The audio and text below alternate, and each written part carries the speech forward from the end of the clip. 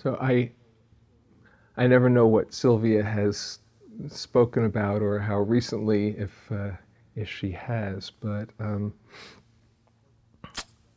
has she talked about the 8 worldly conditions here? Doesn't sound like a recent topic anyway. Okay. Well, I'm going to talk about 2 of them today. The 8 worldly conditions, you might be familiar with this list. Sex and money? No, not quite. It's definitely a worldly condition, but not in this Buddhist list anyway. The 8 worldly conditions that we're all subject to and get tossed by until we are really free. Pleasure and pain, loss and gain, fame and shame, and praise and blame. Those are the things that drive many of us either in avoidance or in grasping after one of those 2 in each pair. And the Buddha said if you can see how they operate and understand the possibility of not being caught up by them, then this is really an indication of deep equanimity and presence and wisdom. What I wanted to talk about today particularly is praise and blame.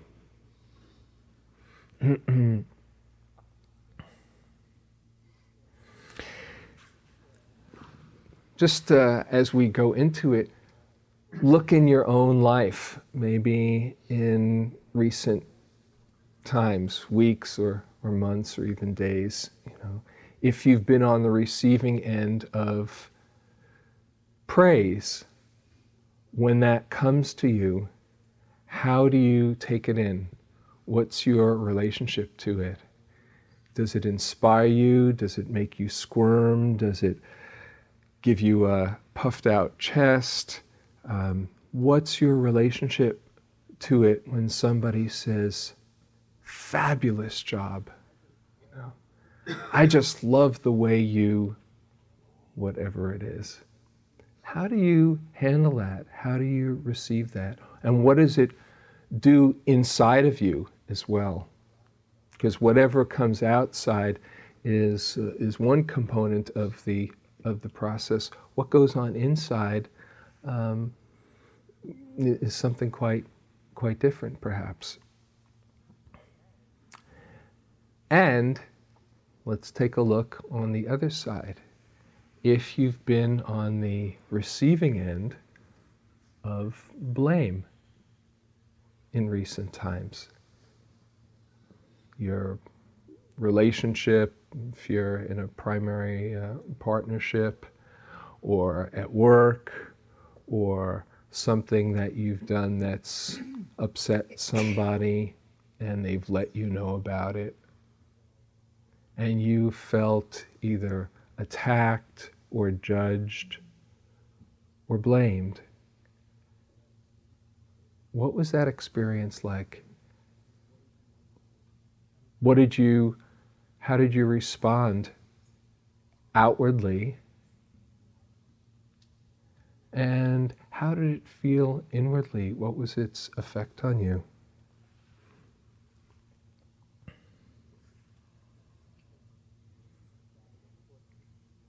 And of course, besides being on the receiving end, sometimes we are transmitters as well.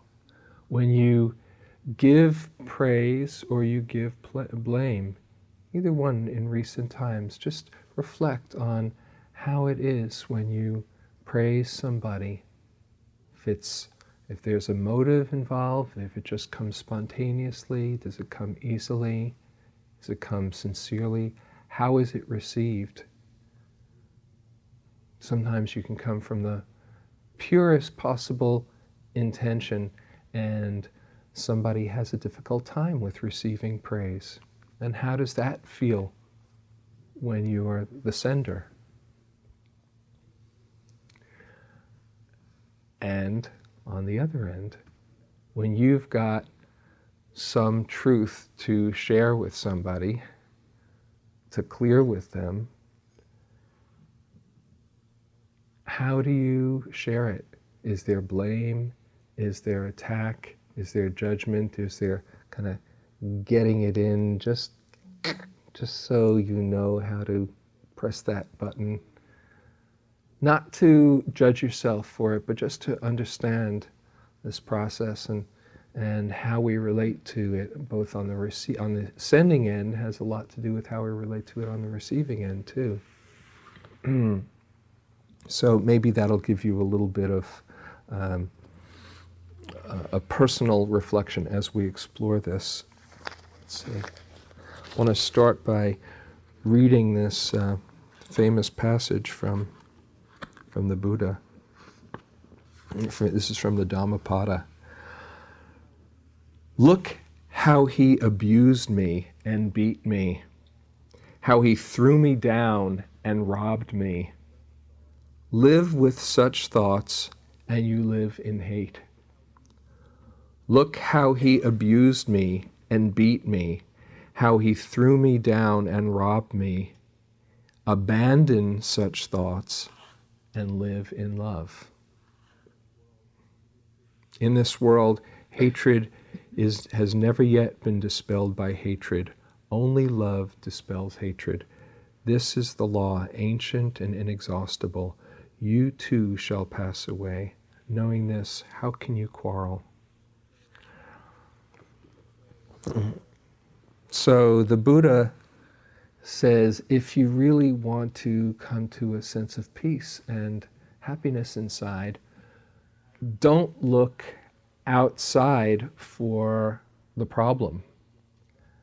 The source of suffering as well as happiness is usually found inside, and we can easily feel justifiably wronged or misunderstood, and that sometimes is the case where people do unskillful things because they don't understand. It's not to say that that doesn't happen. It happens all the time. But how we deal with it is really within our power to create either more contraction or pain or a greater degree of openness and understanding and waking up. I have mentioned from time to time and just had these guys here who teach happiness in this book on happiness, where they interviewed many people who are identified as extremely happy.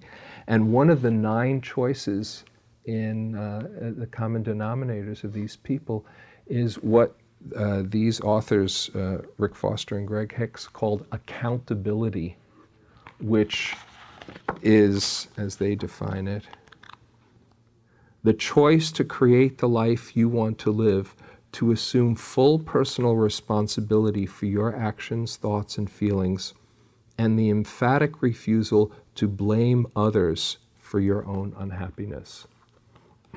That's a common denominator in people who really have a genuine sense of happiness inside, not to look outside of yourself. There's a couple of quotes. They've got lots of beautiful quotes here. From Erica Zhang, take your life in your own hands and what happens? A terrible thing, no one to blame. There's a couple more. And Helen Keller. Self-pity is our worst enemy, and if we yield to it, we can never do anything wise in this world. From Helen Keller. So it's really an important and common experience that we need to work with. And everybody is subject to it and needs to work wisely with it. No matter how good you are, no matter how saintly you are, no matter how wise you are, sooner or later you have to deal with this. There's a story from the time of the Buddha. You know, a number of times the Buddha there was an attempt to discredit the Buddha. Many, many times people would get jealous, other teachers would get jealous. His cousin tried to kill him a few times, Devadatta.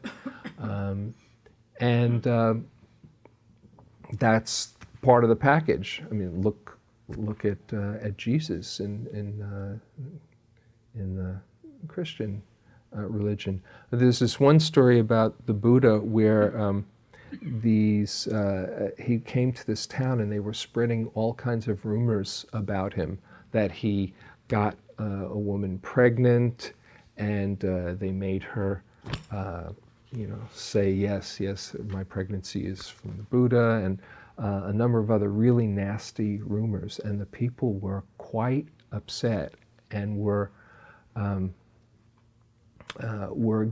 giving a very hard time and threatened to make life miserable for the monastics as well as the Buddha.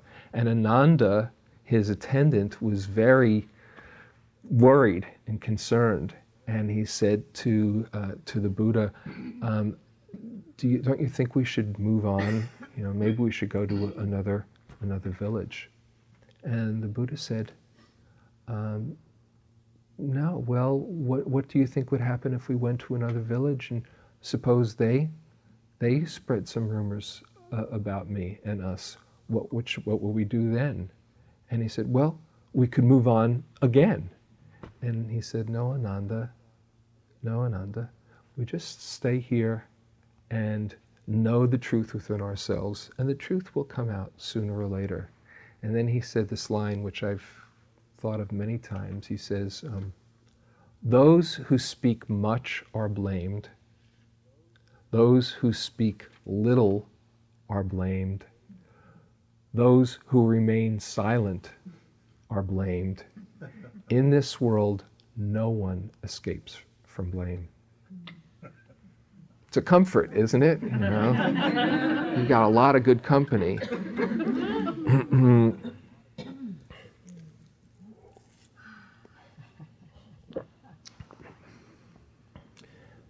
It becomes particularly unsettling the more we're attached to our image and how we hope others perceive us, the more we're going to be subject to praise and blame, both hankering after praise and avoiding blame. So much gets invested in who we are and what we'd like to project. I was a school teacher for a number of years in New York City, and then out here for a couple of years, about 10 years in New York. And it was really clear that the children, and if you ever work with children, especially in school situation, in a group situation, the most important thing that it seemed to me was on kids' minds was not to look like a fool. Much more than being the star. It was an avoidance of making a mistake and having people say, "Oh, look at that fool." It's scary. There's a great fear that we have of being wrong. And also, it's actually one thing that brings a lot of conformity in our culture or socializing in our culture, because we don't want to look out of the norm. Many of us, not all of us, and some people have the courage to just more and more be themselves and let people deal with it, however they are. But you see this in subtle ways in not so subtle ways. I remember one time in my life, it was in my 20s, and I was in this spiritual scene in New York, and there was a whole sadhana, a whole course of practice that you did. This is I was studying with Ram Dass in this small scene in New York, and one of the pieces of practice was celibacy. And so for about a year, I was celibate, right? And the first few months, it was really interesting to see as I'd go out, before I'd go out into the street, I'd be standing there in the mirror, trying to have the best possible appearance I could, as I had most of my life. And I could see myself kind of preening so that maybe as I walked out, somebody would, a pretty girl, would look at me and or pass, say, "Oh, there's a good-looking guy." Now, I was celibate by this time, right? There was no payoff, but I was still kind of, in that mode of maybe I could get a little bit of praise. Oh, I'm okay. Oh, they approve of me. And this went on for 4 or 5 months or so until I said, okay, it's nice to look presentable, but what's my motivation? What's my hook in there? And when I finally got that there was going to be no payoff, I wasn't going to meet anybody, and nothing was going to come of it, it took a whole level of extra energy off of my actions, and I just kind of settled into just being myself without going for any kind of, possible approval leading to something. Interestingly enough, when I did that, when I was not trying to be attractive or appealing, and I just started relating to people just as people, women, men, whatever, all of a sudden it became attractive to people because I didn't want anything from them. And that's often how it works. On retreats, I've mentioned this in retreat stories. On one retreat, I would do the walking meditation. I'd be all by myself and really getting into it, and slow walking, lifting, moving, placing, lifting, moving, placing, and really getting into the grace and the beauty of the practice. When sometimes I like to go slowly, and I'd be all by myself and really enjoying it, and all of a sudden somebody else would come into the room, and I'd have a whole different reason for walking, presentation.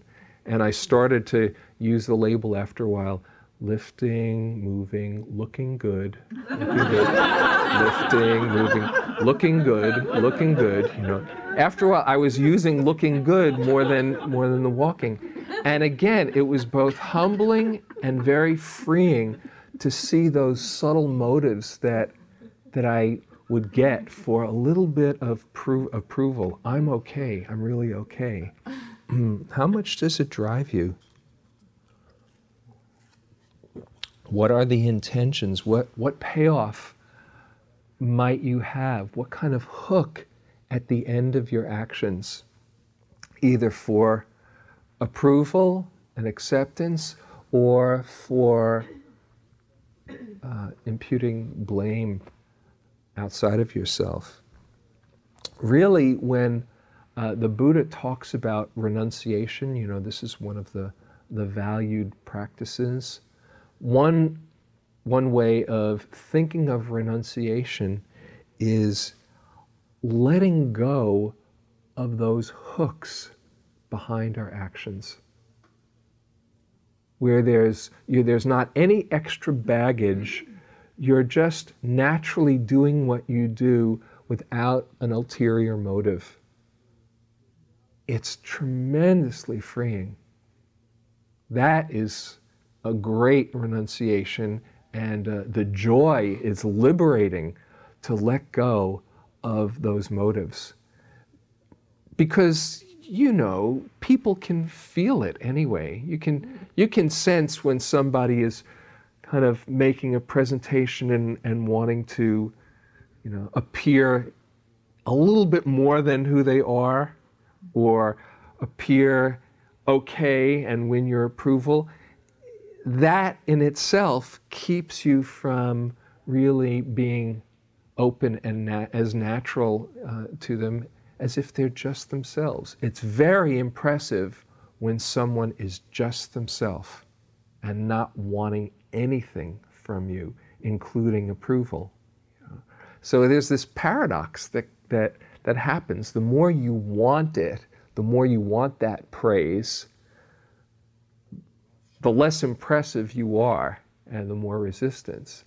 The less you want it, the less you're trying to impress and you're just being yourself, it becomes very impressive. Okay? So, also when you're looking outside of yourself for praise, or you're trying to avoid blame, but we'll just stay with praise for a little while, what you do is you give away your power. Because then your happiness and sense of ease and peace is dependent on somebody else's reaction.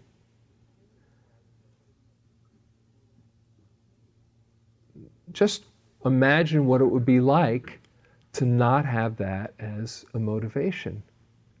I remember being with this really wonderful Indian teacher, Punjaji, W.H. Punja, and sometimes called Papaji. There's some books that have been written about him.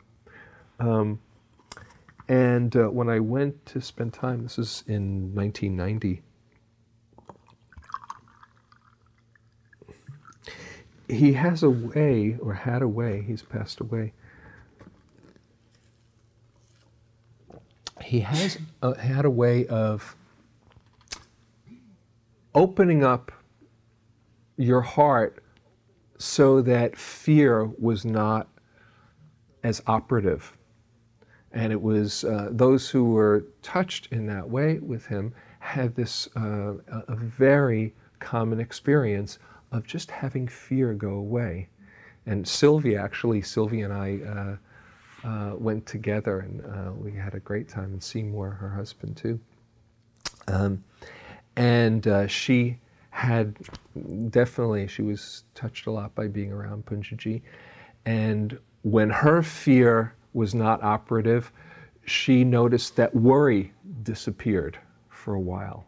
And she said, I have this on videotape. She would say to him, you know, I'm looking for worry and I can't find it, you know. That was how it affected her. And for me, when there was that absence of fear, I noticed this absence of trying to figure out, either consciously or unconsciously, what other people wanted from me.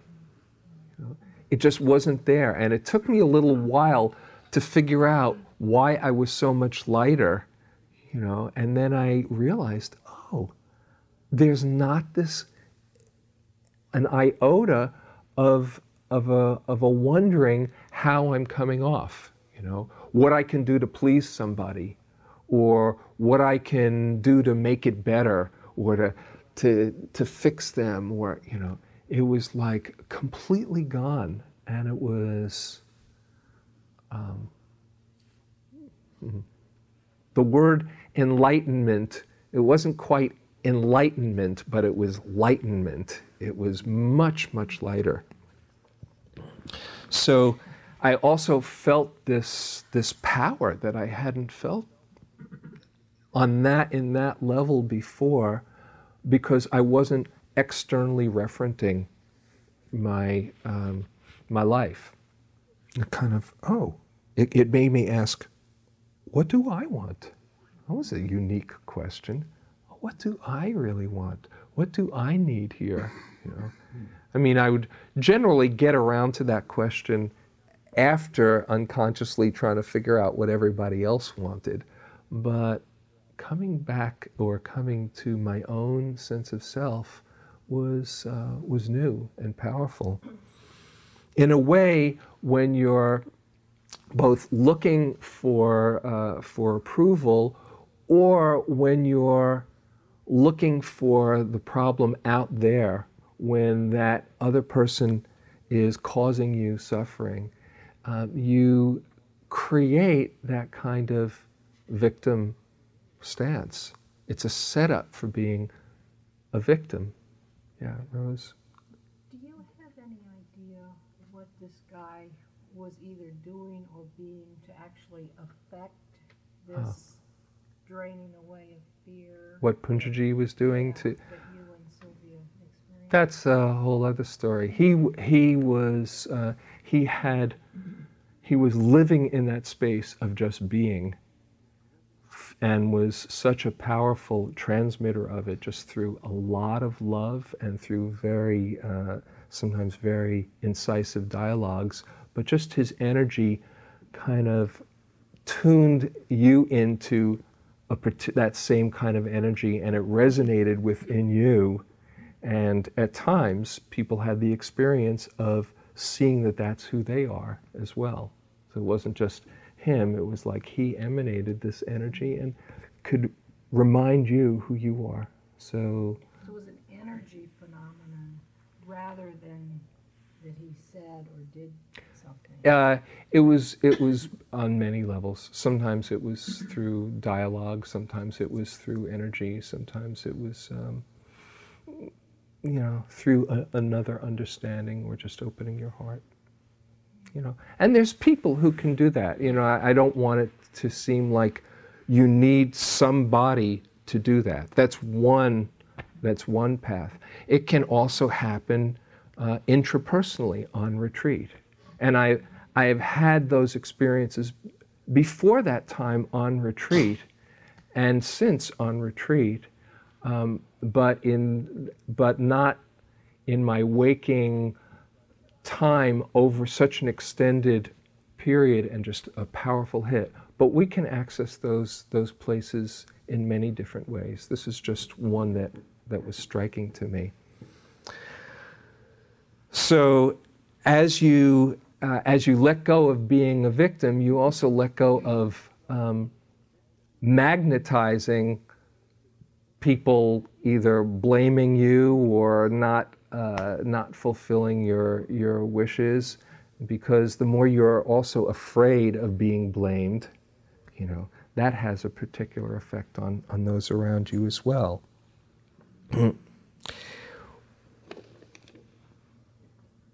And then there's also blaming yourself. That's a whole other component that many of us have to deal with. And probably for many people, that's the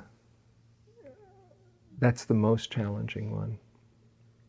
Oh, why aren't I better at this? Why aren't I more kind? Why aren't I more compassionate? You jerk, when are you going to get it together? Or woe is me. And when you get into that kind of blaming, which can be self-judgment or self-pity, when you feel sorry for yourself, or you feel small or young, again, it's a disempowering. It's not seeing that you have what you need to be free. Whereas if instead you see your shortcomings, or you see the places that you still have to grow, there can be a sense of compassion for where you are and where you can grow more. And instead there can be a feeling of caring for this frightened place inside.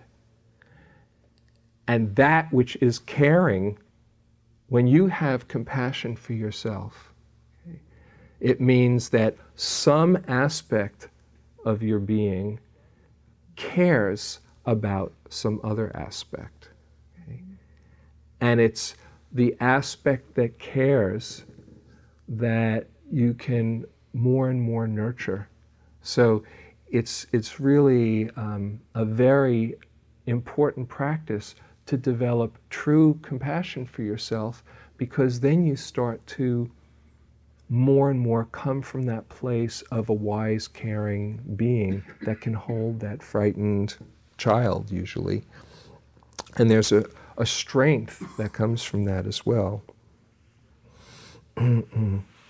When your actions are based on approval or blame, generally it's that you are not quite enough inside. And when you feel that you're not quite enough inside, the truth is you could line 6 billion people up, one after another, who come through and say, you're really okay, you're really okay, you're really okay. And it won't be enough. You won't get to the point where you finally get, oh, they say I'm really okay, so I must be really okay, until you feel you're really okay. That's just the way it works. It's an unquenchable quest. So this is where the empowerment comes, that you see not to look outside of yourself for wholeness, but to come to terms with it right in here. I don't know if I said this when I was here last week about meeting yourself. Did we talk about that? Did we say it? You know, if you met somebody who had your taste, somebody who had your sense of humor, somebody who had your take on the world, who really got it, who really understood where you were coming from, how would you feel about meeting somebody like that? Love. I'd be ecstatic, wouldn't you? Somebody who really gets it, where you're coming from, your taste, your sense of humor, your understanding of your fears and all that. If you met that person, you'd met your best friend. The only problem is when that person is inside of your skin, then somehow, yuck. I don't, why am I this way or am I that way? It's just, Einstein has this expression I love called an optical delusion of consciousness that makes it feel that while you're inside, you're not so worthy or good. But if you stepped outside of yourself and you saw somebody like you, there would be tremendous joy and love and kinship and camaraderie. So it's really a practice of kind of stepping outside of your normal take on yourself to see who you really are. And that's what comes when we see through this identification with self. What we do is take ourselves to be a certain way, and then we concretize that. That's our image, that's our self-image. But really, we are much more fluid than any one way that we see in ourselves. We have joy, we have sorrow, we have fear, we have love, we have all parts of ourselves. But when we solidify it into, oh, this is me, and you think of yourself as this fixed being, this noun, instead of thinking of yourself like a verb, just imagine, just relate to yourself as a verb. You are a field of experience, a process. Then when you're relating to yourself as some kind of fixed being that you keep on recreating with the images and the thoughts you have about yourself, then everything gets solidified and you need to try to fix and make better. Rather than seeing yourself as a process, there's an ease and an openness and a flow that comes from that. This is from Nisargadatta, who wrote "I Am That," an extraordinary book. If you want to hang out with a being who's free, and just get a sense of what that consciousness is like, this is the book, I would say, as much as any that I can think of. I Am That. He says, it's dialogues. He says, you cannot possibly say that you are what you think yourself to be. Your ideas about yourself change from day to day and from moment to moment. Your self-image is the most changeful thing you have. It is utterly vulnerable, at the mercy of a passerby. A bereavement, the loss of a job, an insult, and your image of yourself, which you call your person, changes deeply. You know what you are. To know what you are, you first must investigate and know what you are not. And to know what you are not, you must watch yourself carefully, rejecting all that does not necessarily go with the basic fact, I am. That is, just feeling life coming through you before it becomes an I am this or an I am that. The idea is I am born at a given place, at a given time from my parents, and now I'm so-and-so, living at, married to, father of, employed by, and so on, are not inherent in the sense I am. Our usual attitude is of I am this, separate consistently and separate consistently and perseveringly the I am from this or that, and try to feel what it means to be, to just be, without being this or that. All our habits go against it, and the task of fighting them is long and hard sometimes, but clear understanding helps a lot. The clearer you understand that on the level of the mind you can be described in negative terms only, the quicker you will come to the end of your search and realize your limitless being.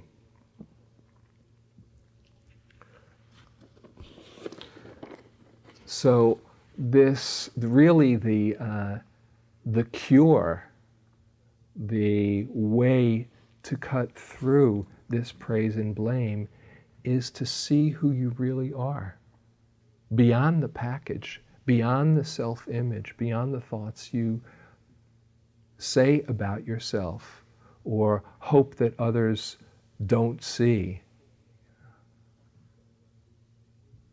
And the funny thing is, the more you hope they don't see something, the more you're busy hiding and don't let them see who you really are. That's just the way it works, you know. I hope they don't see how anxious I am, how insecure I am. Guess what gets seen, right? Whereas if you can let go of that and really get in touch with who you are deeply, the more you allow that to come out. And that's where the practice is really at the heart of this. So again, I don't want to mislead you and think that you've got to come meet some kind of dazzling being. The practice shows beyond the story, beyond the drama, beyond the presentation, who you are in the silence of mind. When there's real silence and you're not trying to impress, when you can simply be deeply and you feel life coming through you, there's nothing more that you need. That cuts through praise and blame. And as we practice, we more and more tap into that sense of who we really are. And we become expressions of life for other people to be the same. Because when you're around somebody who's just themselves, it allows you to be just yourself. And people will praise you. People will think you're just the greatest. Then you've got to deal with that praise and not identify with it. And there's a whole art in receiving praise too. Here's a passage from the Buddha, actually from Ananda. The woman at the well. Have you heard this? It's really lovely. Ananda, the attendant of the Buddha, having been sent by the Lord on a mission, passed by a well near a village. And seeing Pakati, a young outcast woman, asked her for water to drink. Pakati, she was an outcast, remember, untouchable. Pakati said, "O monk, I am too humbly born to give you water to drink. Do not ask any service of me, lest your holiness be contaminated, for I am of low caste." And Ananda replied, "I ask not for caste, but for water." And the woman's heart leaped joyfully, and she gave Ananda water to drink. Ananda thanked her and went away, but she followed him at a distance. Having heard that Ananda was a disciple of the Buddha, the woman went to the Blessed One and said, "O Lord, help me, and let me live in the place where your disciple Ananda dwells, so that I may see him and minister unto him, for I love Ananda." And the Blessed One understood the emotions of her heart, and he said, "Pakati, your heart is full of love, but you do not understand your own sentiments. It is not Ananda that you love, but his kindness. Accept then the kindness you have seen him practice towards you, and practice it towards others. Pakati, though you are born low caste, you will be a model for noble men and noble women. Swerve not from the path of justice and righteousness, and you will outshine the royal glory of queens and kings." So she fell in love with his purity of heart and his kindness. And sometimes people objectify that and say, "Oh, yes, I love you." But actually, they're falling in love with that purity of heart. It happens sometimes when we encounter the Dharma. When I first heard the teachings, Joseph Goldstein in 1974, and I've mentioned here before, I was so deeply moved and inspired, and I was like, I finally found what I was looking for. But for a while, all I could do was just, gaze at Joseph. Wow, he is so cool, He is so wise. He is so... And it took me a while to realize it was just like this. I fell in love with the Dharma, and I had objectified it, and I have deep gratitude for Joseph, and he knows I love him, and he is my main benefactor. But not to mistake that love you have for out there, and for really understanding that it's touching a place inside of you. Now, to be on the receiving end of that praise, whether it's in that situation or in something that you do, okay, how can we accept praise graciously? Because it's a very important skill. The purity of the receiver in a gift really empowers the merit that the giver gives. So, if you say to somebody, "Oh, thank you, I'm so grateful," and they say, "Oh no, stop, it's nothing." Don't, stop it, because they feel uncomfortable with it.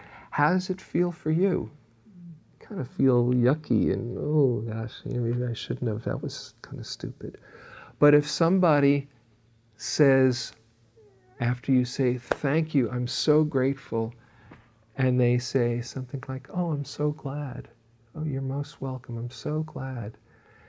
There's a kind of joy in your having give that praise. A lot of times it's easier to give praise than to receive it. And so I would really encourage you, when somebody expresses their gratitude, to take it graciously, and rather than identify with it, oh, yes, I am really hot stuff, to feel the wholesomeness of it, to feel the sincerity of your action that touched them, and not take ownership of it. If you can do that, then you give them a real gift of having given the gift and you receiving it purely. The Buddha talks about thinking about wholesome states, reflecting on wholesome states. He says, I think I've mentioned this before, about generosity as one of these different equipments of mind. He says, thinking I'm generous, one gains delight, one gains inspiration in the Dhamma, one gladdens the heart. Now that's, as you do a generous act, he says, think about how good it feels to be generous. He's not saying, aren't I a great guy for being so generous? That's just taking ownership of it and reifying that sense of self. But if instead you can feel the joy of how good it feels as generosity comes through you, then you're feeling it on the way out as well as on the way in. Oh yes, this feels so good.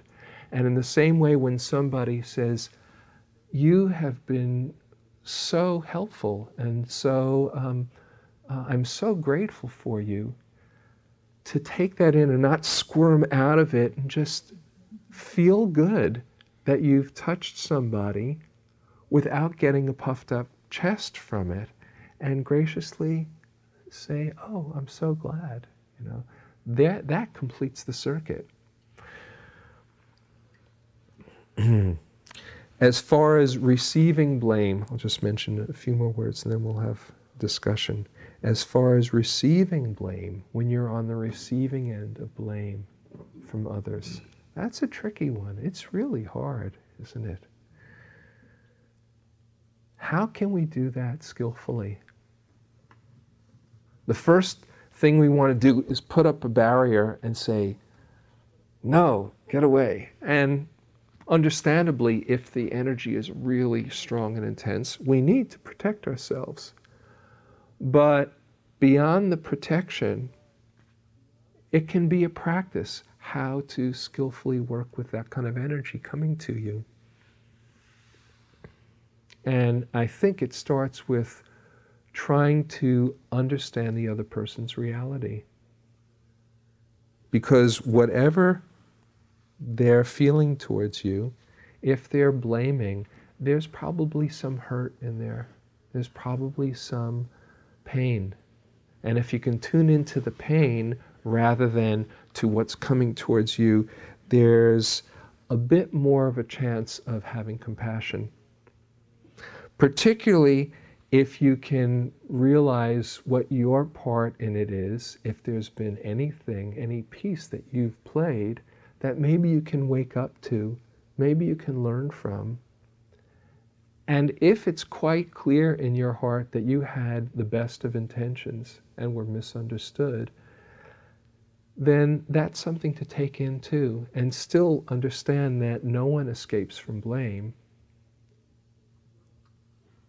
But it takes a real honest look to see what in there your part might have been in the dance.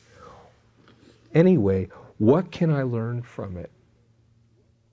And if it's nothing else than learning that people misunderstand and there's a lot of pain that this person is feeling, and you've done what you could, and then find the nearest exit, as the Dalai Lama says, after you've done everything you could, you know, then that might be the appropriate thing. But if you can listen to the person, I mean, that's really the skillful way to go. Let me hear what happened, and just trying to slip into their reality and understand there's a whole different dynamic in the exchange. Ajahn Jumnian was here a month and a half or so ago, a couple of months ago, and I came for one day, and it was amazing. He told this story. He's this really high, happy guy, right? And he told this story about this fellow in his area who had been paid by communists or by local insurgents who felt threatened by Ajahn Jumnian, and he was paid to spread propaganda, bad press about Ajahn Jumnian, right? And he'd be on a truck with a loudspeaker, right, going through town and saying bad things about Ajahn Jumnian, right? And his Ajahn Jumnian's his monks and students were very distressed. This guy is spreading false words about you, and Ajahn Jumnian, he didn't care all that much. But finally, he met this guy, and this guy bowed down to him, and he had a private audience with him, and he said, "Please forgive me. I feel so bad. I've been spreading these words about you. I've been paid to spread propaganda about you because I'm very poor, and it's the only way that I can send my daughter to school through the money that I'm getting to spread these rumors about you."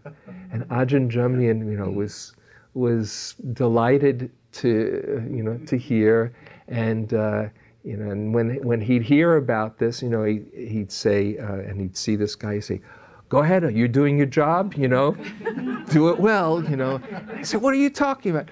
It's okay, he's got his job to do, and I've got mine, He was completely unruffled, because he knew in his heart where he was coming from. It was extraordinary, and talking about it and laughing, and he'd see this guy, and at the end, his daughter finally completed her graduation, and they had a celebration, and it was a big joke for him to be that free, and that's something to aspire to. But when you know who you are within yourself, then that blame and praise doesn't have that same effect. So I'll just close with this piece that I came across, and then we can have a discussion. This is called The Invitation. Has this been read here recently? By Oriah Mountain Dreamer, Indian elder. And a lot of it, praise and blame, comes up. She says, "It doesn't interest me what you do for a living. I want to know what you ache for, and if you dare of meeting your heart's longing. It doesn't interest me how old you are. I want to know if you will risk looking like a fool for love, for your dreams, for the adventure of being alive. It doesn't interest me what planets are squaring your moon. I want to know if you've touched the center of your own sorrow, if you've been opened by life's betrayals, or have become shriveled and closed from fear of further pain. I want to know if you can sit with pain, mine or your own, without moving to hide it or fade it or fix it. I want to know if you can be with joy, mine or your own, if you can dance with wildness and let ecstasy fill you to the tips of your fingers and toes without cautioning us to be careful, be realistic, or to remember the limitations of being human. It doesn't interest me if the story you're telling me is true. I want to know if you can disappoint another to be true to yourself, if you can bear the accusation of betrayal and not betray your own soul. I want to know if you can be faithful and therefore trustworthy.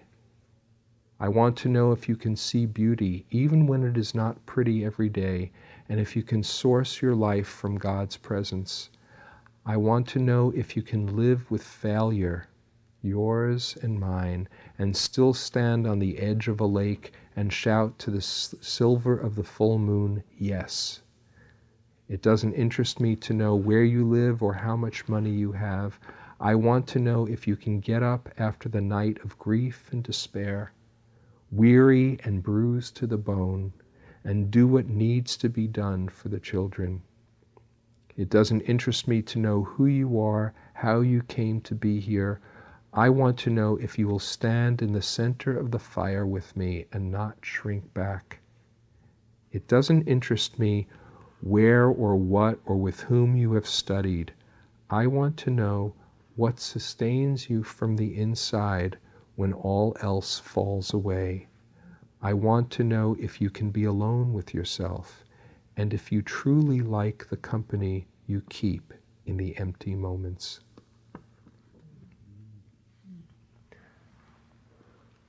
Where can we get a copy of that? I can make some copies here.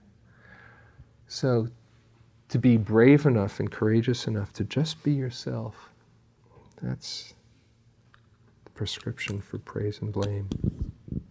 So, here, you just, thanks, Aaron.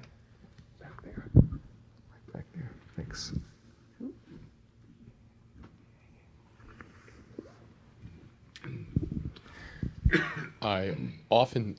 I don't really understand, on some really deep level, I really don't understand why I meditate and why I seek out other people who meditate. I don't really understand it. I do it because it's sort of built into my life, but I don't really understand it. And a friend of mine came down from Ukiah with her daughter because her daughter had to have some major surgery. And she stayed with friends, and I had made a plan to meet her so that while her daughter was in surgery, she'd have somebody to be with so she wouldn't be so alone in the anxiety of the event. And we had a conversation, and she told me where the surgery was going to take place, but I had a previous idea of where I thought it was going to be at UCSF. And so I went to UCSF, and I inquired from all the people there about where this pediatric surgery could be, and they couldn't come up with, where this was. And I was feeling very frustrated. And I had her cell phone number, and I tried it 3 or 4 times, but couldn't get through. And I was feeling the painfulness of having good intention and very bad execution. And I was also very hungry. I hadn't eaten, so I went to lunch, and there, sitting next to me was clearly 2 brothers, an older brother sort of watching out for his younger brother while something was happening in the hospital. And the younger brother went away probably to go to the bathroom. And in the meantime, the older brother started doing these sort of strange things on the table. And I looked at him, and all of a sudden it occurred to me that he was practicing his piano on the table. And I said to him, I couldn't help myself, I said, "Are you practicing piano?" And he looked at me, and he sort of startled, and he said, "Yes, I'm doing my exercises." And I said, "How really convenient that you can take this portable opportunity wherever you go." And he looked a little startled. And I felt for me this incredible pleasure of connection with a complete stranger and an appreciation. And then the mother came and collected the 2 children, and they were just about to take off, and they were walking away, when I noticed, of course, that the younger boy, who was only like 4, had left his jacket. So I said, "Wait, the jacket." So they looked startled, and they looked on, they seen they had left the jacket. And the older boy turned to me and said, "Thank you very much." And there was this sense in me which felt, even though I had not been able to be in touch with my friend, I had not been able to find her, I didn't know where it was. It turned out she was at a totally different hospital. And, I was able to connect later in the day. But I had, for me, in fact, what was for me this incredibly satisfying experience. I'd gotten what I needed, which was to make myself available to what was really happening. And this was what really was happening. What I had hoped to be able to do was not within my power to do. But I was able to be present, and I was able to connect, and I was able, even for a brief moment, with a complete stranger, to have a meaningful interaction. And that possibility, I think, is why I meditate. Beautiful. Thank you. Thank you.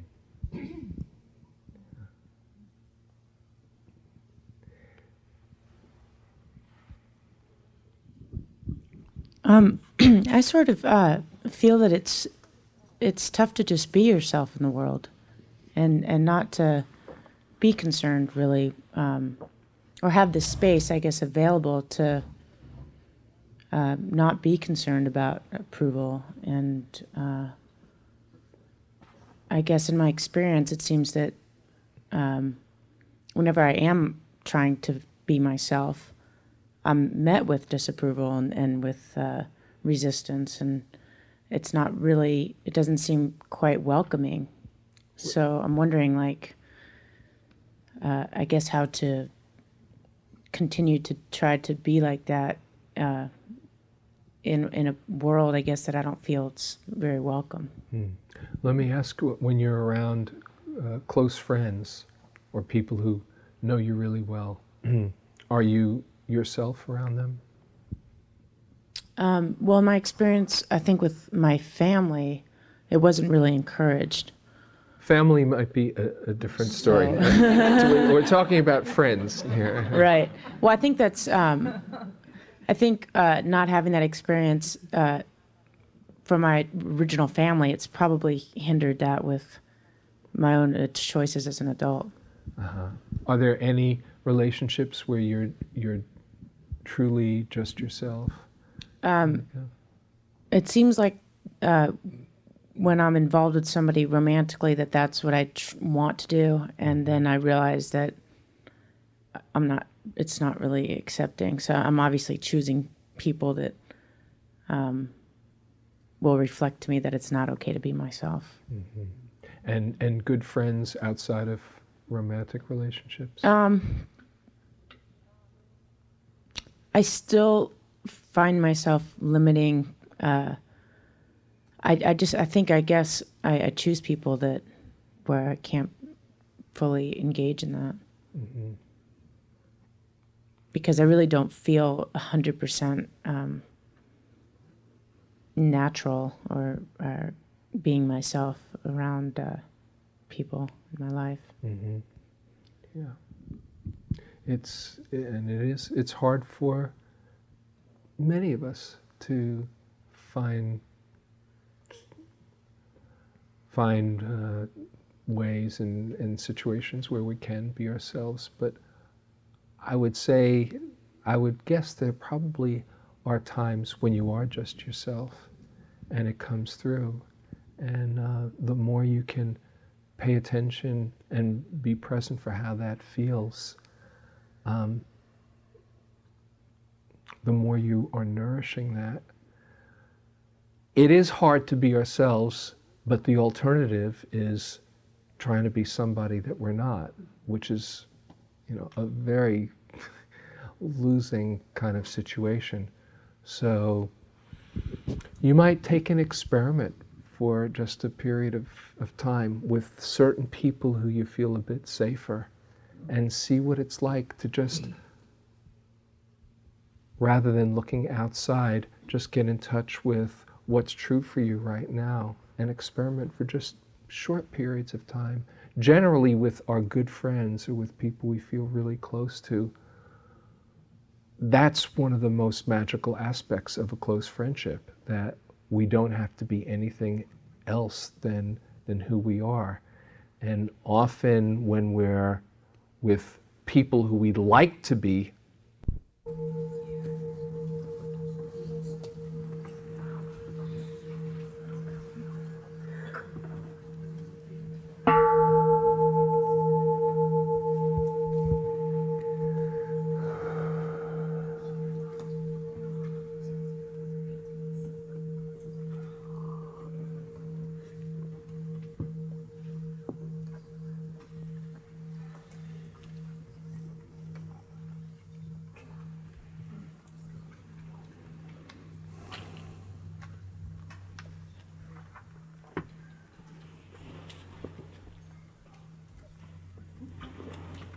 Good evening, once again.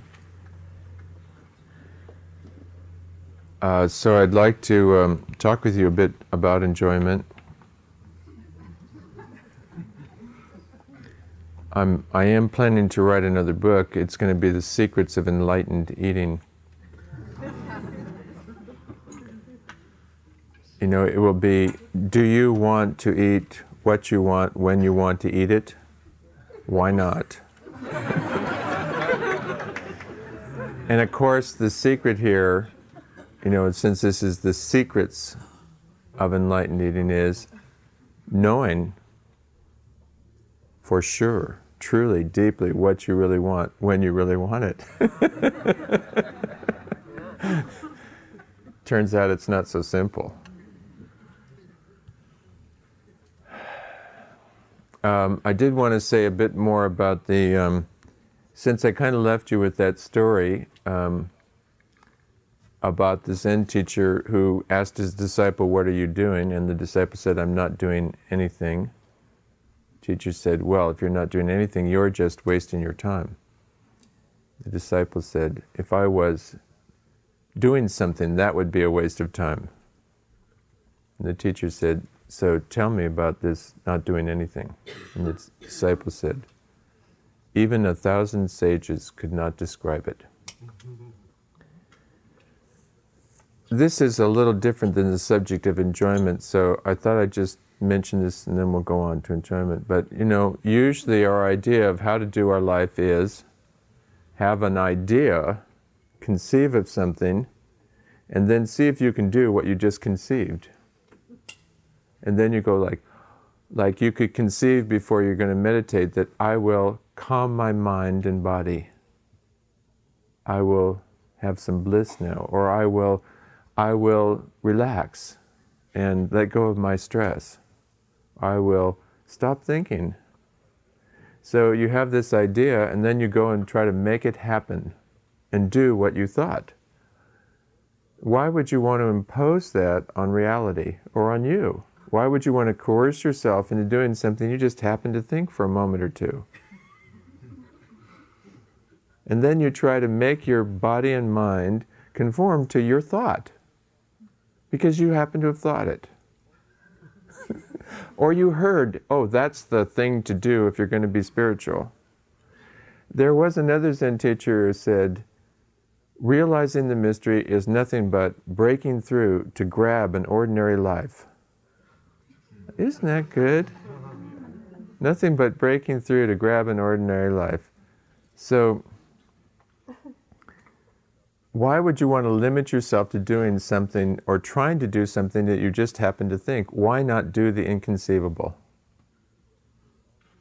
Which is what we do all the time, except for when we get confused by dreaming up something to do and then trying to limit ourselves to doing what we just dreamed up.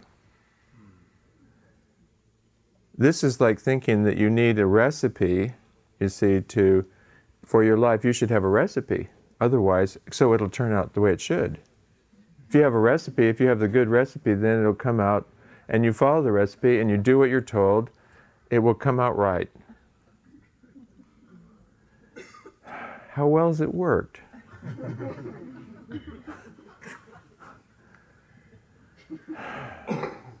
I don't know. I never found it worked very well. So instead of that, you could just kind of pick up and look at all the ingredients that you have. You could open the refrigerator, go to the store. You could look at things, smell things, taste things, touch things, and dream up what to do with them. And then if that wasn't working, you could dream up something else to do. And you could let things inspire you.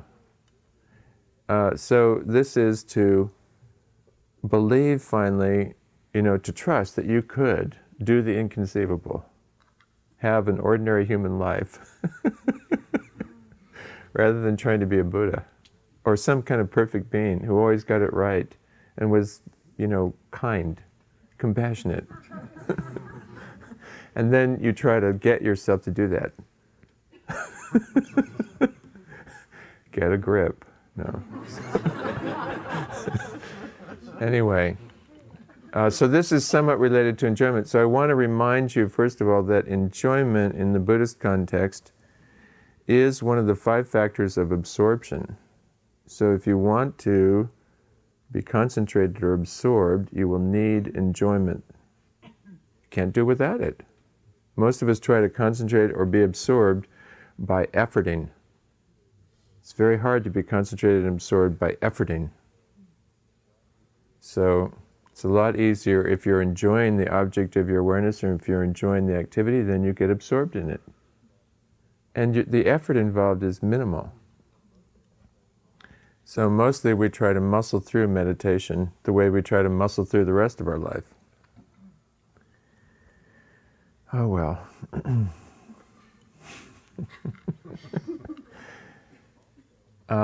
And also enjoyment is one of the 7 wings of enlightenment.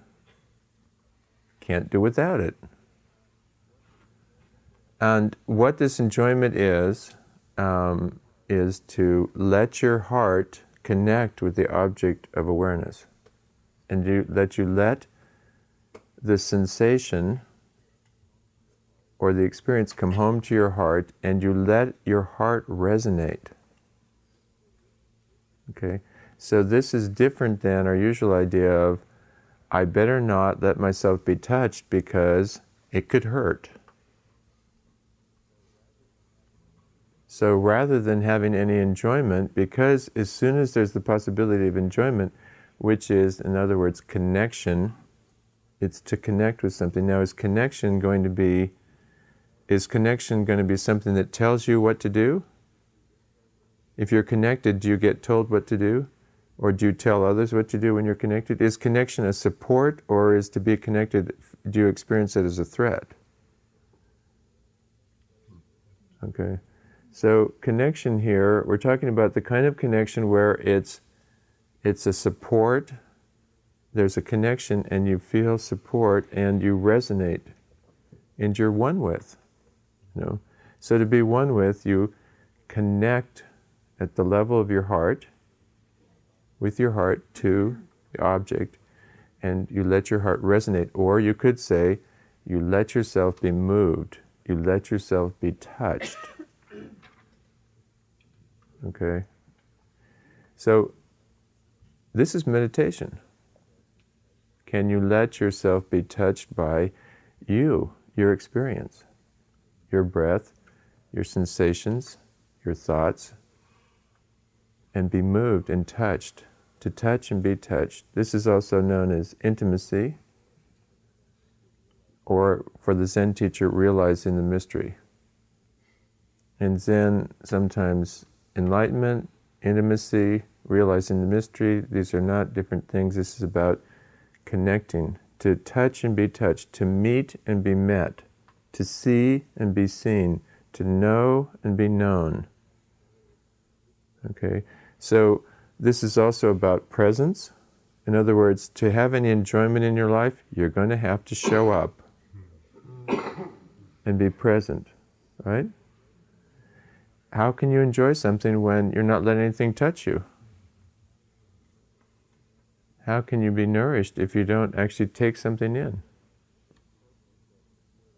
And trust yourself to sort out what is useful, the nutritive essence, whether it's food or your experience or your breath or somebody you meet, and to trust that your body, your being can sort out the nutritive essence, and then you'll let go of the rest. This is whether you're digesting food or you're digesting experience. So this quality of enjoyment is the quality of connection, touching, being touched, and its presence, that you're going to show up, showing up. You don't run, you don't hide. If you hide, how are you going to connect? And you don't run. So as I was, I don't remember now, but this enjoyment, as I was saying at the beginning, like eating what you want when you want, this is not easy, right? Only in a certain way it's really easy. Right?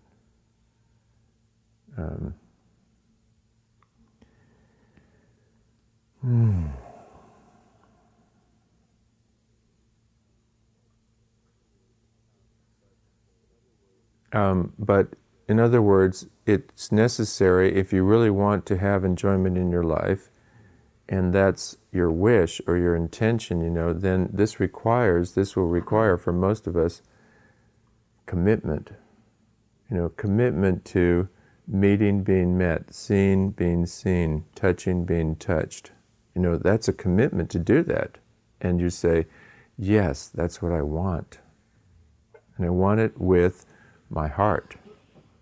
That's what my heart wants. That's what my being wants and longs for. So I'm going to go for it.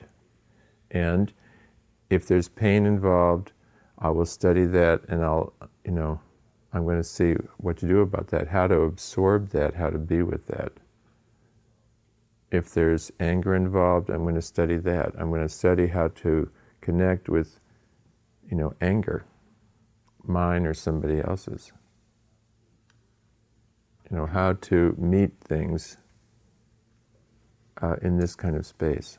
Meet and be met. See and be seen. By the way, that same Zen teacher who said, even 1,000 sages couldn't say if I was doing something, that would be a waste of time. Later, when he became a teacher, he was asked about, how do you practice then? How do you understand things? And he said, awkward in 100 ways, clumsy in 1,000, still, I go on. And this also then is related to this enjoyment. You may not feel like you're very good at connecting, being met, meeting. You may feel like you hide a lot, or you're scared, or you're frightened, or you get angry. You feel threatened easily as soon as there's connection. You may notice various things.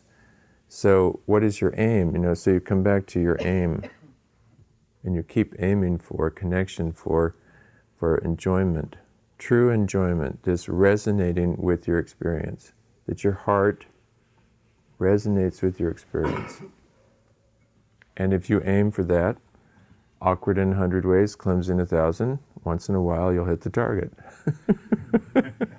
But if you don't aim for it, then you just sort of sit there and like, why don't people give me more enjoyment, and they should be taking care of me, and they should be doing this for me, and what's wrong with them anyway, and they're always this and they're always that, and darn it anyway. And I know, I did it for years. I was waiting for all of you to crack me open,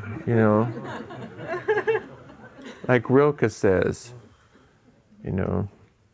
you're inside the rock waiting for somebody to crack it open. Why not break through to grab an ordinary life? All right, so enjoyment. So now this enjoyment, obviously, you're going to have to distinguish.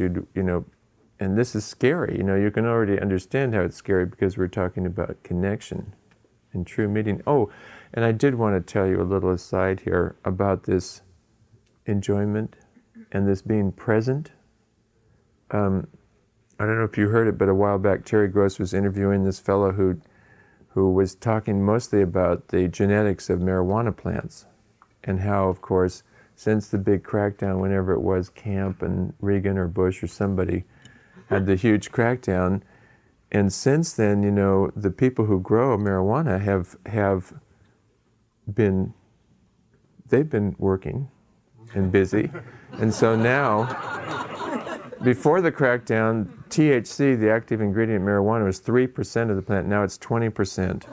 And the plants grow in 6 weeks instead of 3 or 4 months, and they mature in artificial light instead of outdoors. And they need way less water, and the buds are 100 times more prolific, or whatever, So much for the crackdown, right? Well, but the thing that was really interesting to me finally was that apparently scientists have now identified the natural analog for THC, what the body naturally produces. That we're naturally producing something like THC. It's not serotonin, it's not endorphins, this is not by exercising, whatever. This is that your body produces this when you practice being present. So it would be no wonder if you sat here focused on being present and enjoying that after a while you might get stoned.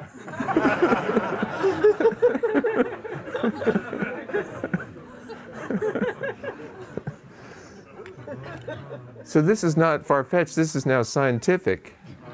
You know, that you could sit here and bliss out and, you know, and worry less, and, you know, that you wouldn't be worried so much about various things, and, you know, etc.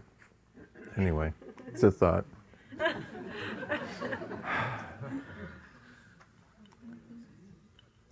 By the way, you know, this is not just a Buddhist concept. William Blake said, all of creation will appear infinite and holy, whereas now it appears finite and so corrupt. This will come about by an improvement of sensual enjoyment. But first, we will have to lay to rest the idea that people have bodies separate from their consciousness. When the doors of perception are cleansed, everything will appear as it is. Does that sound like a Buddhist concept? You know, as it is, comma, infinite. So there is a quality about this connecting and resonating. Whatever it is, that the sense of infinite is there. So this is in taste, touch, sensing, pain, pleasure. There's the possibility of enjoyment. And the Zen teacher Dogen says, even your thinking, you know, was nothing but enlightenment. But you thought, and you said, this thinking can't be enlightenment. You were looking somewhere else for enlightenment, so you thought and you said, this thinking can't be enlightenment. So who said that? Dogen didn't say that. You just made it up. Because you said that. So you decided, oh, this thinking can't be infinite. But actually your thinking, you know, the sense of what thinking is can go out infinitely.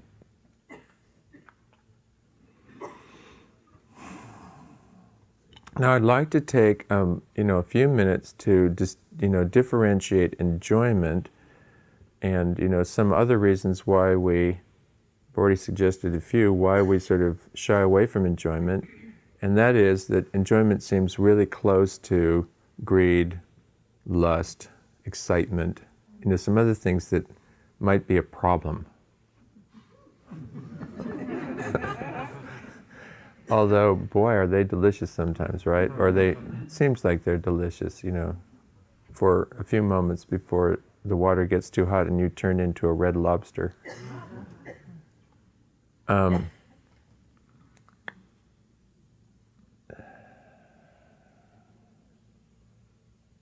sorry, I thought of something else there, and now it's lost, and now oh, darn it, I didn't get to tell you that one. Oh, well. Excitement, to me, is where you, instead of actually relating with the object, you use the object and take in the object in order to go into this sort of excitement. This, where you're not actually connected with the object at a heart level, you're consuming it, you're taking it in, you're using it to keep the excitement going. So if you eat fast enough, for instance, I was talking with a friend of mine the other day, and he said, one of the problems we have with eating, for instance, is we eat too fast. And part of the eating so fast is you could go right into excitement. And then you wouldn't have to have all the other stuff. You could just have the excitement, and that would cover everything else. The possibility of, life, birth, that there's death and life and pain and pleasure and joy and sorrow, and you could just go, the heck with it. I'm going for zzz. And you could, in that sense, you know, if you eat fast enough and enough, you could eat yourself right into oblivion and not have to experience or be present for anything. Thank you very much for this possibility in my life, you know. So enjoyment is not about eating fast and quickly and excitedly until you reach oblivion. This is not enjoyment.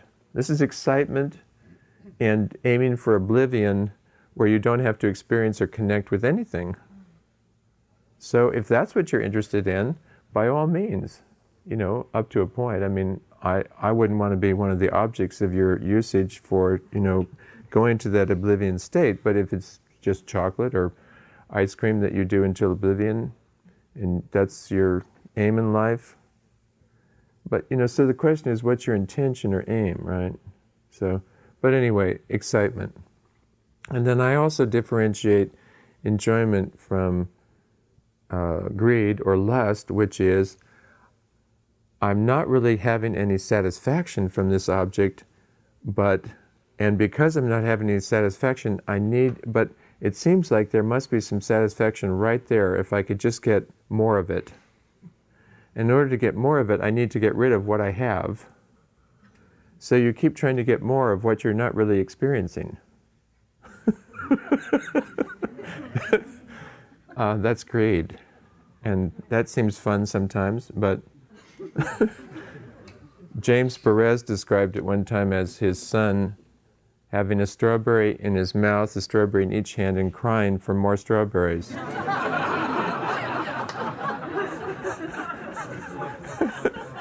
Because he'd taken away the bowl.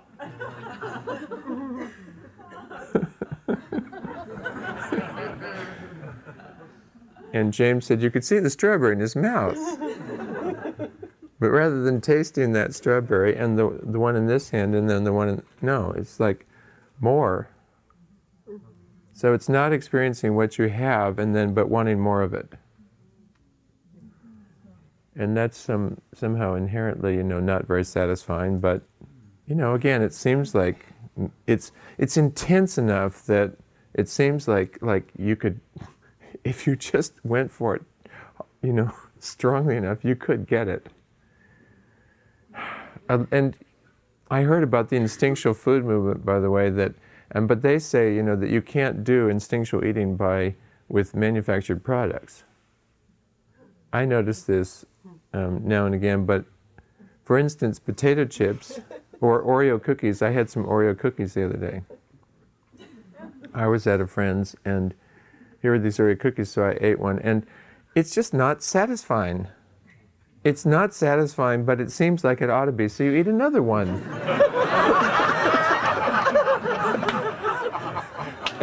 And you can just keep eating these things that aren't really enjoyable and aren't really satisfying because, well, where is it? It should be there. So it throws off your, you know, it right away throws off your capacity for enjoyment. You know, and the enjoyment isn't there, but it seems like it should be. So, and then it's not like you feel satisfied. And eventually, it's sort of like you feel kind of nauseous and like you don't really feel like experiencing anything. And then, you know, now you're home.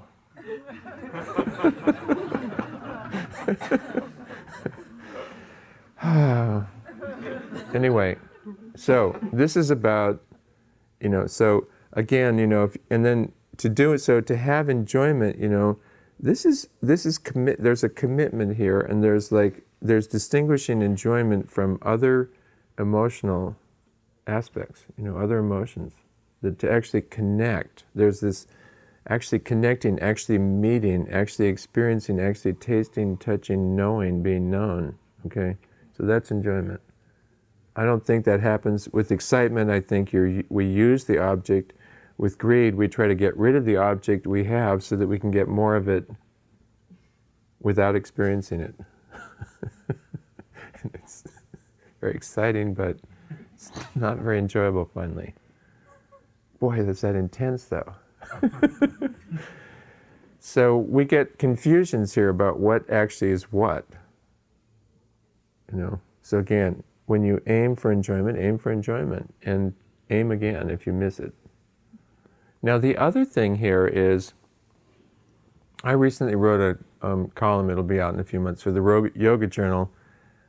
They have a column called Eating Wisely.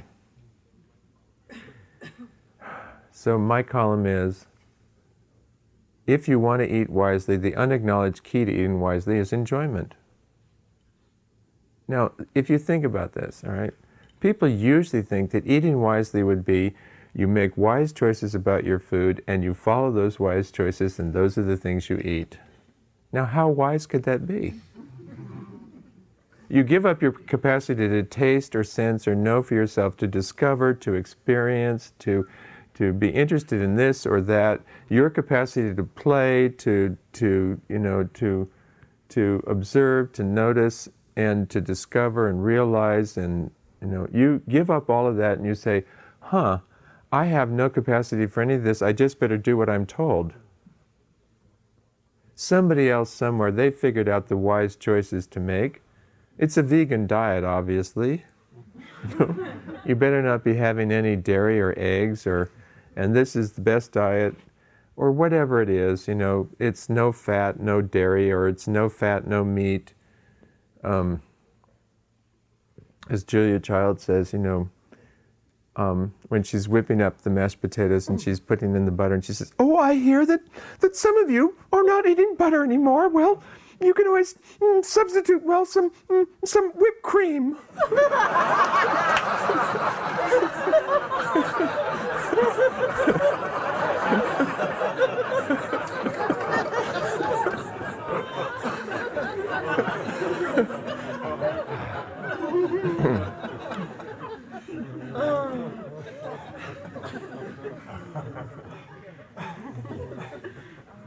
Now, I find several things about, so when we get the idea that somebody else has these wise choices and they've figured out what the wise things are, and then we try to follow that, how wise is that? Oh, well, it's a good way to keep yourself a child, doing what you're told by the expert adults out there who have figured these things out. Just do what you're told, while pretending that you're making wise choices, and you're so grown up.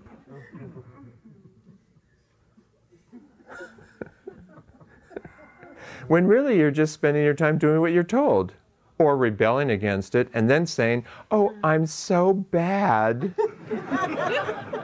I still am eating chocolate cake, and it's so bad because I'm not doing the wise choices that I was told to follow." So I don't see where this is wise. This is just doing what you're told. This is just allowing somebody's idea out there somewhere, and then you take that idea, and now I'm going to coerce myself into following this wise choices and doing this wise thing. How wise is that? To take some idea someplace and try to coerce yourself into following it.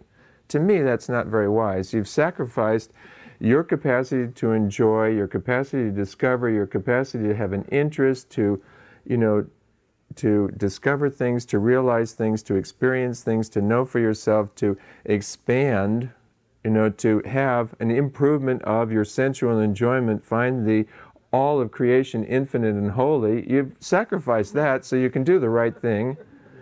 And, and then who's going to thank you for it anyway? And then you just make yourself small, "Oh, I can't do it. Oh, I should do it." You make yourself small and like a child. And then even if you can do it, do you feel good? Even if you can do it, you're like, "Oh, I feel great. I just don't have any interest in anything," or, or,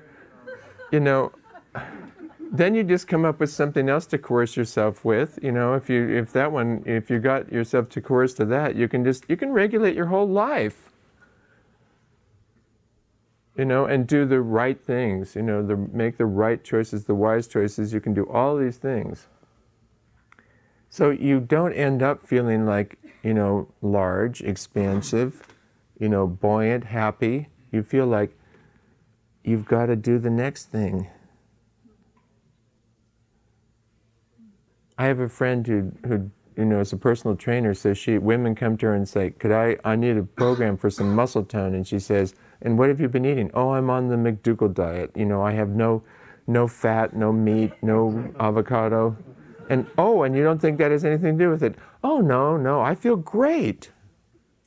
And then she'll say, yes, and you have no muscle tone. Well, get some meat on your bones, and then let's talk about muscle tone. Get some mass. Some stuff, and then we'll work with it. But we're all into this, this is America. This is America. This is an anti-pleasure, coercive domination culture where we're going to tell you what to do. And this is science. And by golly, if you study for yourself what is enjoyable, what is not enjoyable, what is pleasure, what is not pleasure, what is interesting, what is not interesting, what is, what you're discovering, what is, what you're not noticing. When you do all of this, that's science. What do you think scientists are supposed to be doing? They're supposed to be observing what's what. But, we don't call that science, but all of that science that you could be doing is otherwise known as enjoyment. But it's not what scientists call science because it's not repeatable, and we don't allow enjoyment or consciousness, in our vocabulary. And besides that, whatever you figure out, it's just anecdotal. And it's not going to help us sell things to other people that have been disempowered and want to make wise choices and, need us to fix them when something goes wrong, and now we're going to sell them something that's going to fix them because this is scientific. You need to buy it. And all these, with drugs that have all these side effects, they're not side effects, They're other effects.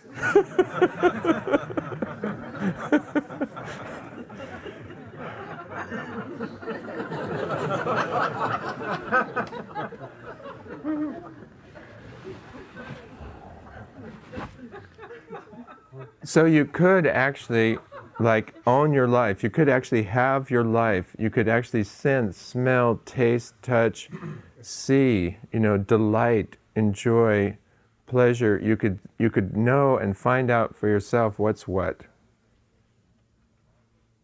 Rather than thinking all these choices are made somewhere else by somebody else that I need to follow because what do I know about how to eat or how to live or how to be or how to think or how to feel? What do I know about any of that? And is there some way to get it right? Whose recipe do I follow in order to get it right? Be the kind of person I should be. So this is about coming back home, and that you could, to your heart, it's your own heart, and that you could learn to live from your heart and with your heart, knowing your heart, trusting your capacity to find or aim for, enjoyment. Enjoying, meeting, connecting, and how to have real connection in your life.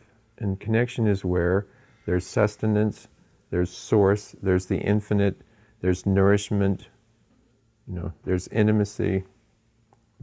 It's where everything is. When we're not, maintaining our disconnected, disembodied, state of a mind that's somewhere at the, consciousness that's somewhere around the top of the neck. Doesn't really have a body, and then likes to decide you need to not eat any fat. Then you try to tell that, but why wouldn't you let your body figure out something? You could liberate your body to enjoy what it, Mary Oliver says that, let the soft animal of your body love what it loves. This is not just Buddhist.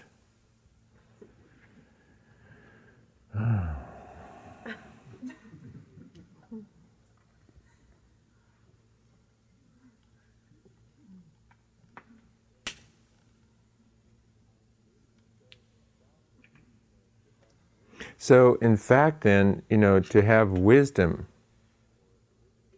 to have any wisdom, or wisdom in the Buddhist sense is the capacity to discriminate this from that. What's enjoyable, what's not enjoyable, what's pleasurable, what's not pleasurable, what's kindness, what's not kindness. What do I want, what do I not want? And to actually be able to notice and what your body, what your being truly longs for, what it doesn't long for. Could you study that and know that?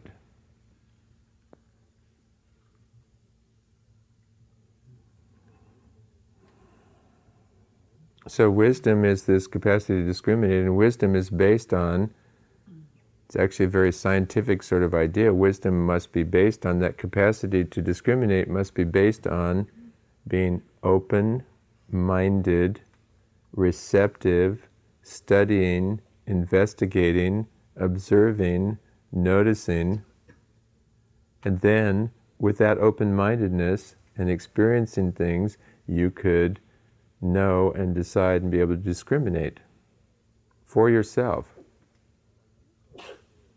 And our usual idea of wisdom, which eating wisely, sort of implies that that there's a plan somewhere. These are the wise choices that you could make. More fiber. Less fat. Here are these wise choices that you could make. If you stick to something like that, that is the antithesis of wisdom. Because wisdom does not stick to something, not even the truth. Because if you stuck to it, now you've limited your capacity to investigate, be open-minded, and find out what's what. Because you're busy sticking to something that you think is the thing to do. It's the wise choice to make. So I'm going to stick to it. I don't care what other people are doing. I'm not open to it. I already know. I've got it right. So when we're talking about enjoyment here, we're not talking about you would never be open to what somebody else suggests. You could try out any number of plans and you could see for yourself. You could try eating 5 times a day for a week, or, you can try different things. And you're studying, does it work? Does it not work? And actually, there was a wonderful letter in the Sun magazine last October. A woman said, here there is in America, this is whatever it is, $30 billion a year industry, to help people lose weight, or to, these various programs and products and what have you, right? So how many studies have been done about people who have lost weight and kept it off? Nobody does those studies because when was the last time it worked? So this woman and her associate decided they would study people who had lost weight and kept it off for 5 years or more, 25 pounds or more and kept it off for 5 years or more. What did they do? How did they do it? So she found out that they had one thing in common. Isn't this great? They had one thing in common. They'd each figured out for themselves how to do it. She wrote a book about it. About how all these people figured it out for themselves. She can't get a publisher. She'd been turned down by 13 New York publishers who said, write a book about dieting. Nobody's going to buy a book that says you need to figure this out for yourself. Because people want to be told what to do, the right thing to do, the best thing to do, the only thing to do, the thing that's going to work, the thing that's going to make all your difference. And you just need to follow my plan and do what I say, and you'll be fine. And do you think that if you try to do that, you're not going to feel like, after a while, like a little resentful? Damn it, I've just been doing, everything I can to please these people and to do what I'm told, and, what do they care about me, and are they interested in me, and and you get resentful, you get, angry, you're sad, and you're also feeling resentful because, like, somebody took away all your choice, all your capacity to choose. Somebody took that away from you. Who did that? You gave it up. You gave it over to the plan. You said, I have no capacity to choose. I'm not going to choose. And of course later you feel resentful. I have no choice. And then something in you that longs for pleasure goes, I have a chance. She's a little tired. He's a little upset. He's distracted. I'm going for it. Whoom.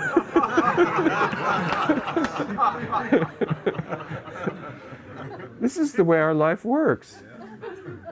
So we keep trying to do these plans. You see, this is where it's related to if you aren't doing anything, you're wasting your time. No, if I was doing something, if I had some plan in mind that I was regulating with myself, that would be a waste of time.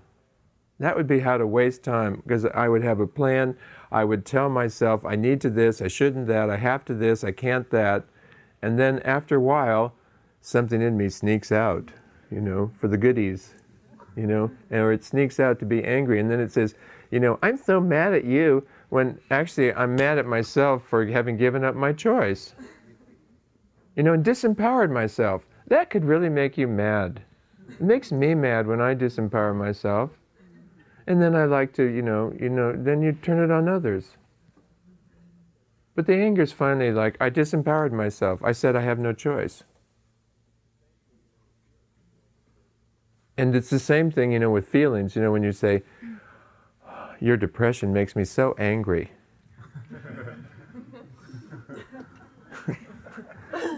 Oh, you had no choice about what to feel. No, your depression makes me angry. I have no, I'm not responsible for that at all. It's all up to you. Your behavior determines my feelings. Your feelings determine my feelings, so you need to shape up your feelings. You need to get them together there so that I feel better. Now, if I disempowered myself that way, and I say, you make me this, you make me that, I'm a complete victim of the universe, you think I'm going to be happy? I'm angry that I'm so disempowered and I have no choice and I'm completely a victim of everything and I can't say anything and I can't do anything and I have no impact and I have no choice and I have no capacity and, nothing. I'm just, at the mercy of life. So, Buddhism is very radical, but, on the other hand, it's just like, grow up.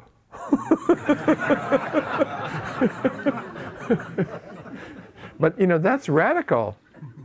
Really growing up is radical. That would mean you would study for yourself and know for yourself what to do and make choices and not just try to do the wise thing that somebody else figured out and impose that on yourself so that you could remain a child doing what you're told, which is the best thing. And to take responsibility for your choices means you could make a good choice, a bad choice, but you take responsibility for your choices. And you could make another choice then. Doing this plan didn't work, doing that plan doesn't work. I'm going to figure it out for myself. We all have that capacity. Why would we give it away? Why would we abandon ourselves? Well, it's to get it right. It's to be good. So, realizing the mystery is nothing but breaking through to grab an ordinary life. Or another Zen teacher, is it time for me to stop? I see some people getting up and walking out, thinking, well, maybe it's time to stop. But another Zen teacher, yeah, I could make my own decision, yeah. Thank you.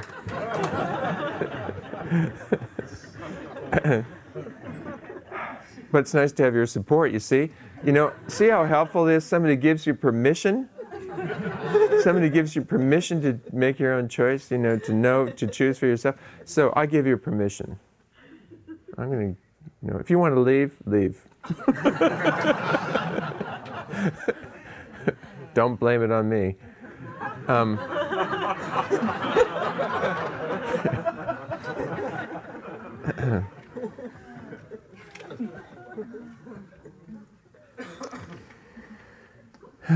I was about finished anyway.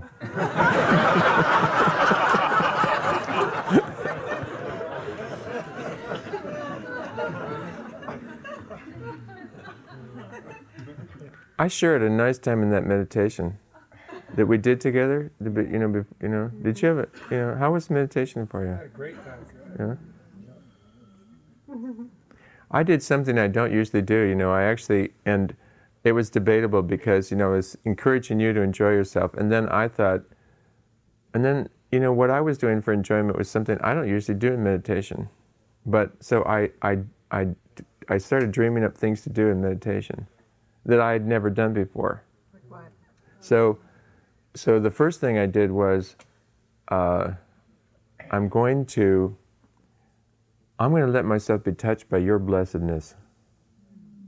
The blessedness of each of you in this room. I'm going to let the blessedness of each of you touch me and support me and nourish me. I'm going to let that come in. And we each have that, blessedness. And often we're put off, of course, by it's tucked away, that blessedness. And we don't often show it, to one another. But I decided, whether you are conscious of it or not, I'll let your blessedness come to me, touch me.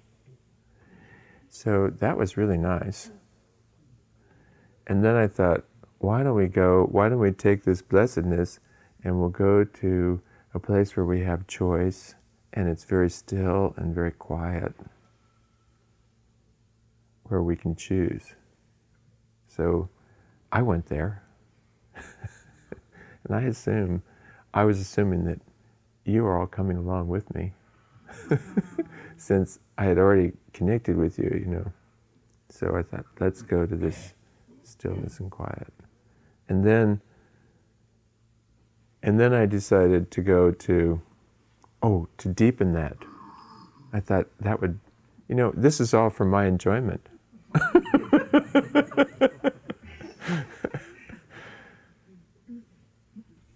So I thought we could deepen that and go to where it's even more still and more quiet, and where we know our blessedness, and we have that there's a kind of humming, in that stillness. Sometimes it sounded like the vents, but and then I thought, tonight, why don't we do the jewel mirror samadhi? I don't even know what the jewel mirror samadhi is, but it sounds so nice. Because the jewel mirror, it seems like seeing and being seen, knowing and being known, connecting, and a kind of clarity and brilliance to the jewel mirror samadhi, which is also our nature, and our capacity to reflect. So I thought, let's go there. Let's visit. And after we'd been in the jewel mirror samadhi for a while, I thought, well, why don't we go to vastness? We'll just all go to vastness. Let's just all be vast, and each of us can be vast enough to include everybody else in the room. So I was doing that. I don't know what you were up to, but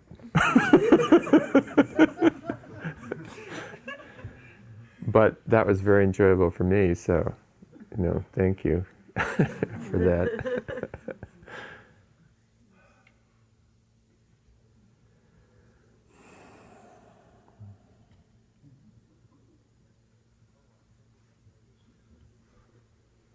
Oh, I started to tell you then about the Zen teacher who said, see with your eyes, smell with your nose, taste with your tongue. Nothing in the universe is hidden. Nothing is hidden. What else would you have me say? Nothing in the universe is hidden. And what else we'd have him say is, how do I get it right?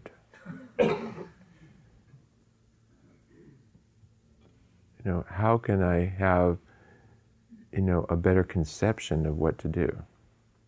But this is shifting to, go ahead. This is inconceivable. What to do, it's inconceivable.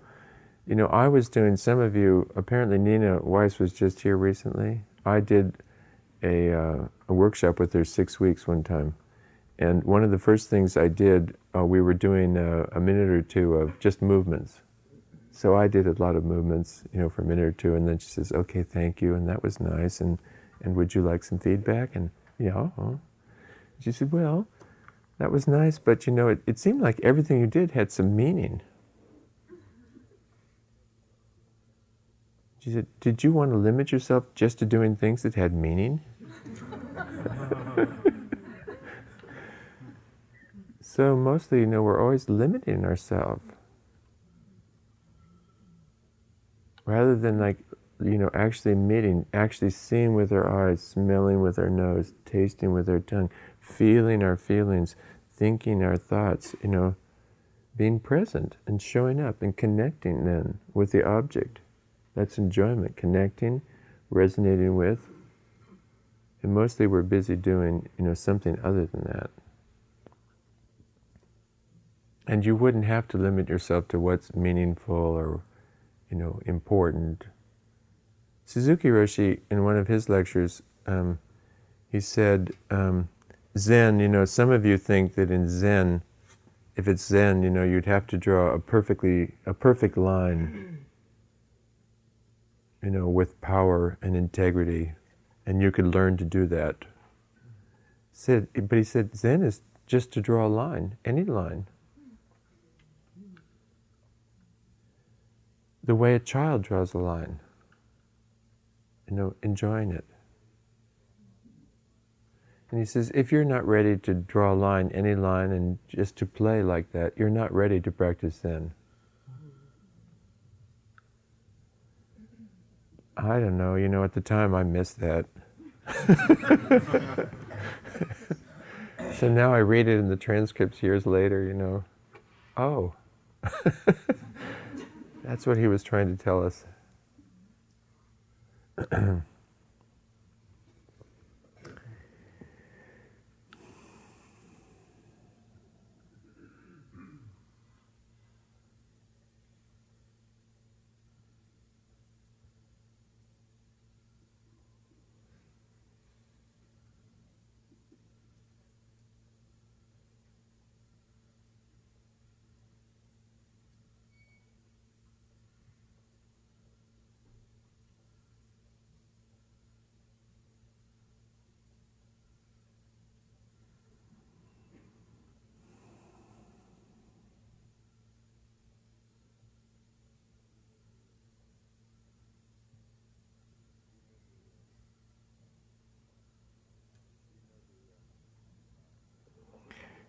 Do you know the, I like the poem by,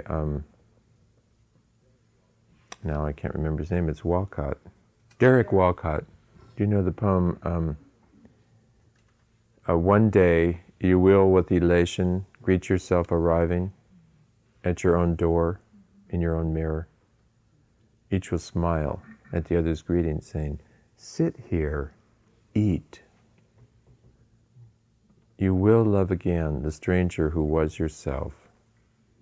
Give back your heart to yourself, to the stranger who's loved you all your life, whom you've ignored for another, who knows you by heart. Take down the photographs, the desperate notes, peel your image back from the mirror and sit and feast. Feast on your life.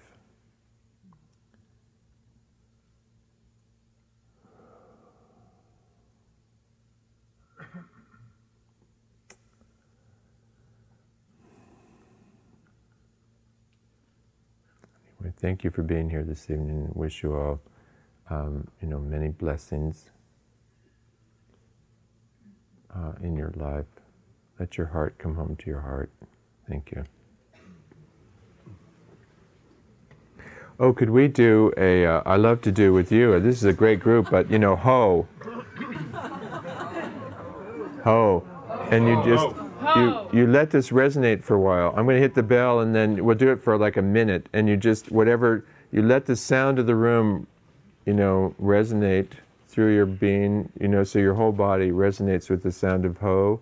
And then you make the sound and join into the sound. So we'll all blend into ho. And then you can share this, whatever it is, the blessing of this sound, or the forgiveness, or the warmth or compassion, with whoever you'd like, with yourself, and then people in the room, people outside the room, wherever.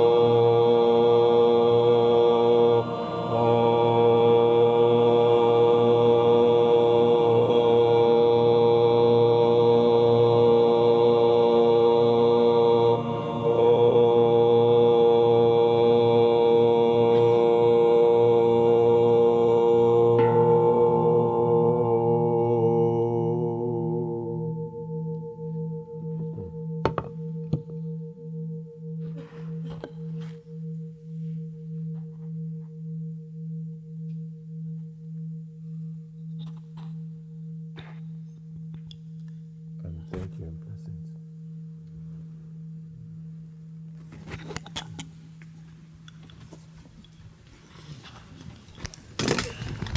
Before you go, we have a couple of quick announcements. I know that a lot of people here are new tonight.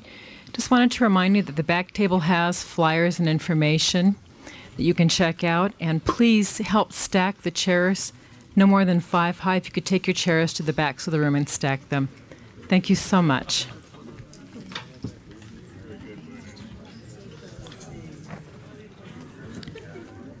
I'd also like to mention that some of you have asked, what events I do, and there's a few flyers at the left-hand end of the table in the back.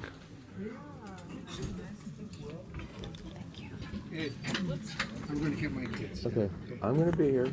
Don't worry. Okay. What's the name of that poem? Oh, what is the name of that poem? Love After Love. Love After Love? Yeah, it's. I can send you a copy if I can email you a copy if you have an email. You once sent me the little duck years ago. The little duck, right? Yeah. This is So I know you'll really do it. I Yeah. was so impressed when it actually came. When it